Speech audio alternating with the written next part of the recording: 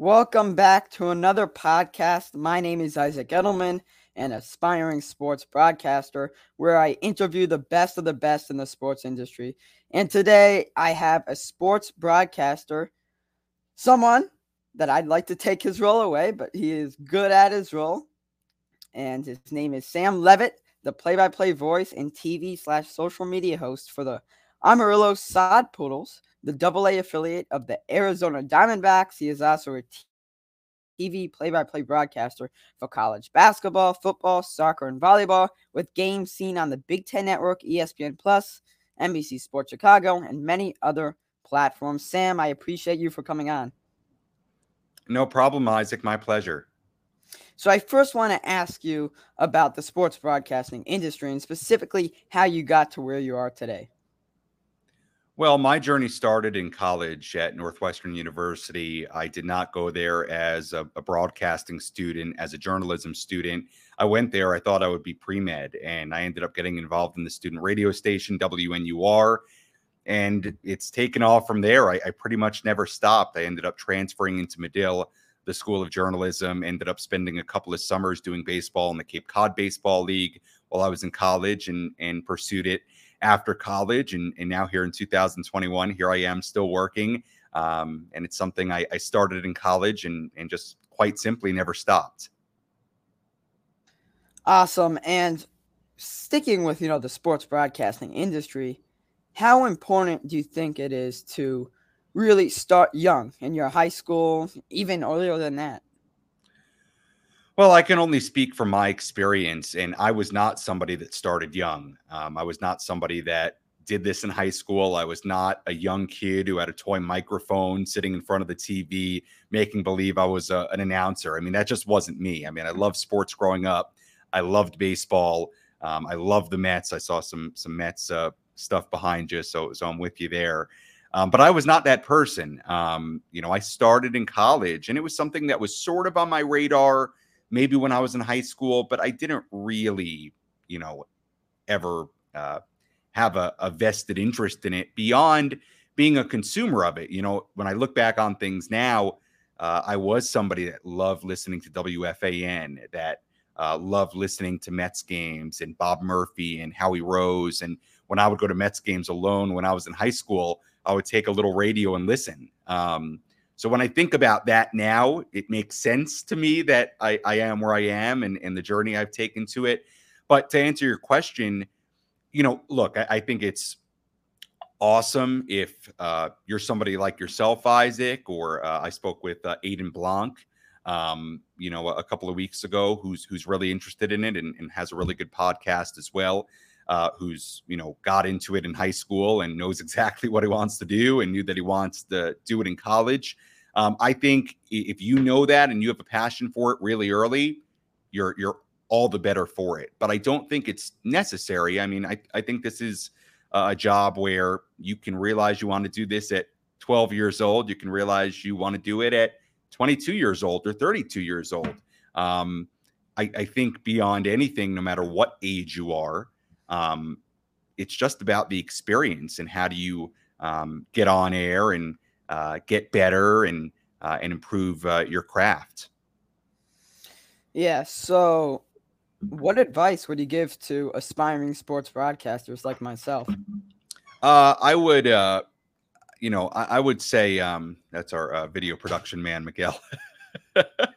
I would say the advice I would give overall, to aspiring sports broadcasters is just find ways to get on air. Find ways to get experience. This is a job and an industry and a craft where you need reps.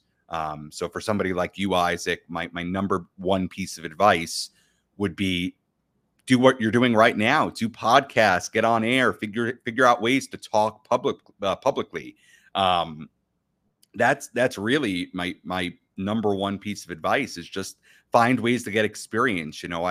I've made TikToks about, if you're an aspiring broadcaster, go take a tape recorder and go to a high school game and sit there in the stands and record yourself doing some play-by-play with a couple of rosters in front of you. I just think getting experience any way you can is super, super important no matter what age you are and no matter what step in this journey you are. I mean, for me, I've improved a lot over the course of the past few years, but I still need those reps to keep improving and keep working on things. It's at the end of the day a performance business. It's a performance when you're on air, and I think it takes reps and experience to get better. So no matter what age you are or how many games you've done or what you do, period, getting reps and getting experience on air is the absolute best thing you can do. And I know you brought up your TikTok page, and you have over 300K on that account. What is your favorite part about making TikToks? Because it's more on the sports broadcasting part of TikTok. You like to include your viewers in your streams. Yeah, I mean, the TikTok thing has been really enjoyable. It's been a surprising added element to my career right now, and it's been awesome to share what I do and take people behind the scenes of what I do, and for a half inning here or there, go live, and people get kind of crazy with the words and and things they want me to say, but it's fun, and I think it's a good reminder to me that this is a business and a job that's supposed to be fun, and it's not to say that if I do something silly on TikTok, it's that I don't take the game seriously or the job seriously. I do. And 99.9% of the time, I am totally locked in to the serious nature of the job and the game. But I do think it's important that we remember it's a job where you're supposed to have fun, and it's a game at the end of the day. And also, it's allowed me to connect to a lot of different people. I think it's important that we find ways, whether it's TikTok or elsewhere, I'll just take it from the baseball perspective, to connect with people your age, Isaac, and people who are on TikTok, and accept the reality that people consume content in games and broadcasts in a variety of different ways. So, that's really my my takeaway from TikTok is it's been an awesome experience to have another outlet to create content and take people behind the scenes and post calls and go live every now and then and post the word game videos, and it's been pretty interesting, but I think it's a really, actually, at the end of the day, important aspect to everything, because I do think it's important that you keep moving forward and stay on the quote unquote cutting edge of how people are consuming content, and how technology and the way people use social media is going. Awesome. Now let's switch to the Sod Poodles. What is your favorite part about being the Sod Poodles play-by-play broadcaster? It's the opportunity to just spend every day at the ballpark. I mean, this is a game that I've loved since I was a little kid, and the idea that I get to be around it every day, be around the players, the coaching staff, the manager, the fans, call the baseball game every night. It's a dream. I mean, it doesn't feel like work, and it can be long. It can be a grind. Baseball season is a long stretch, and there's ups, there's downs, there's days where you're super energetic, there's days where you're super tired, and you figure out ways to battle through all those days. But at the end of the day, I love calling games. I love doing baseball. I find it relaxing most of the time, and that's my favorite part of the job is the opportunity to be around the game every day, to connect with fans, to basically be a part of their summer experience and their summer family, and all those things put together are really, really special. Awesome. And obviously the Sod Poodles are a minor league baseball team. What do you think is the biggest difference between calling a game for a minor league team versus a major league baseball team? Well, Isaac, I've never called a game for a major league baseball team, so I'll have to reserve my real answer until that day comes. But I'll just tell you about the minor league experience. I think what's really cool about the minor league broadcast experience is how close you can get connected to the players and the coaches, and your manager, because you are getting on the bus with them and riding 10 hours from Amarillo to Corpus Christi. You are really around them a lot, and really their point of contact in a lot of different ways for a lot of different things. So you have a really close relationship to people. You know, it's not the big time production that a major league broadcast is. There's not maybe the same kind of constraints access wise that maybe they have in the major leagues. Now, in other ways, you could argue they have more access, but I guess you have a different type of access in the minor leagues, a different kind of relationship to the team and to the players, and I think to the fans as well. You know, people know me around here at the ballpark in Amarillo. You know, I walk around, people know who I am. They're welcome to come up and say hi. I personally know many of our fans and many of my listeners and viewers, and it's you know, it's a pretty special relationship all the way around, from the team to the fans and everything in between. So I think that's what makes the minor league baseball broadcast experience pretty special. Awesome. So you touched on your relationship with the players, the fans, and the team. As a broadcaster, I understood, and many other people need to understand, that you're the voice of the players, right? If you make a mistake, you can make a player look bad. And how important is that to you, that, you know, if there's a walk-off home run, you're the voice of that home run? Well, I think to answer your question, you know, in a sense, you know, what I try to remember, even with the idea that this job is supposed to be fun, and it 100% is, and I mean that in every way, from what I do on radio to what I do on TV to what I do on TikTok and everything in between.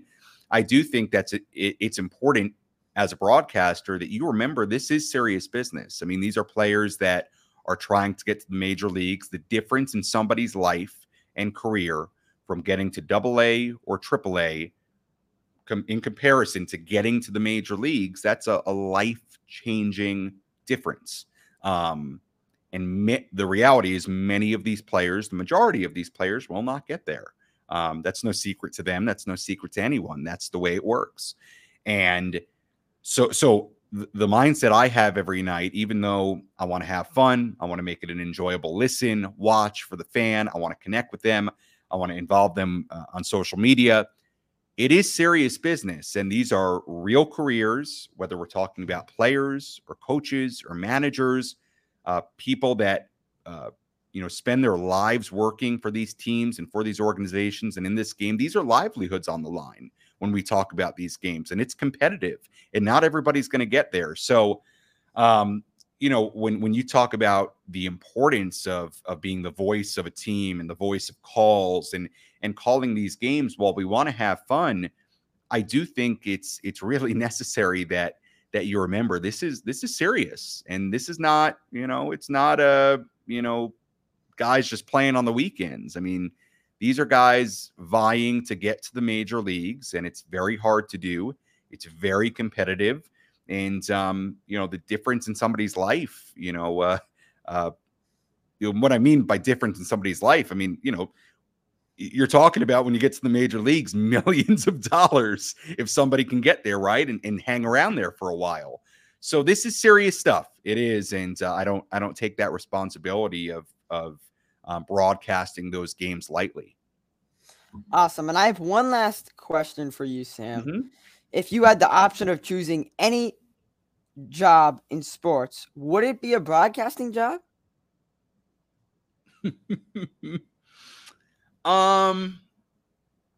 Yes, it would be. I think it's a really exciting part of the business.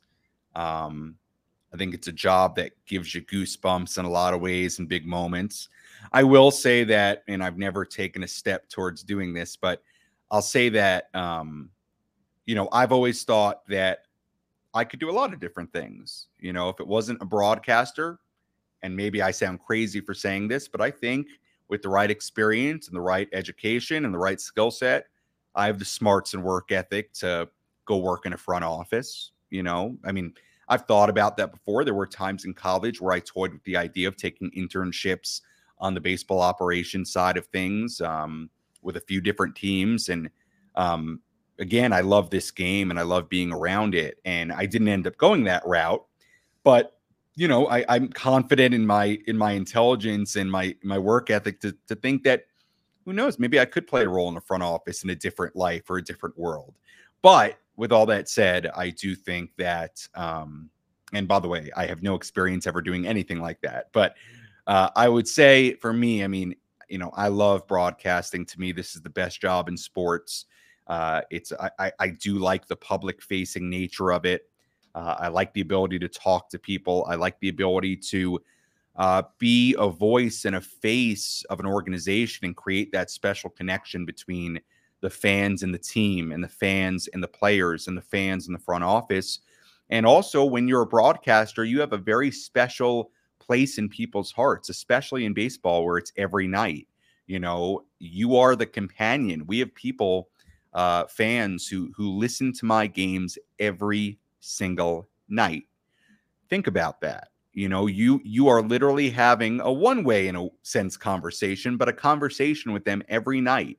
And to me, that's the special thing about baseball. It's constant. It's night in, night out. And you're talking to them every night for 3-4 hours. It's a pretty unique relationship you have with those people. And to me, that's why it's one of, if not the best job you can have in this business. I love that answer, Sam. Personally, I'm obviously at a young age, so I can go many different routes in the future.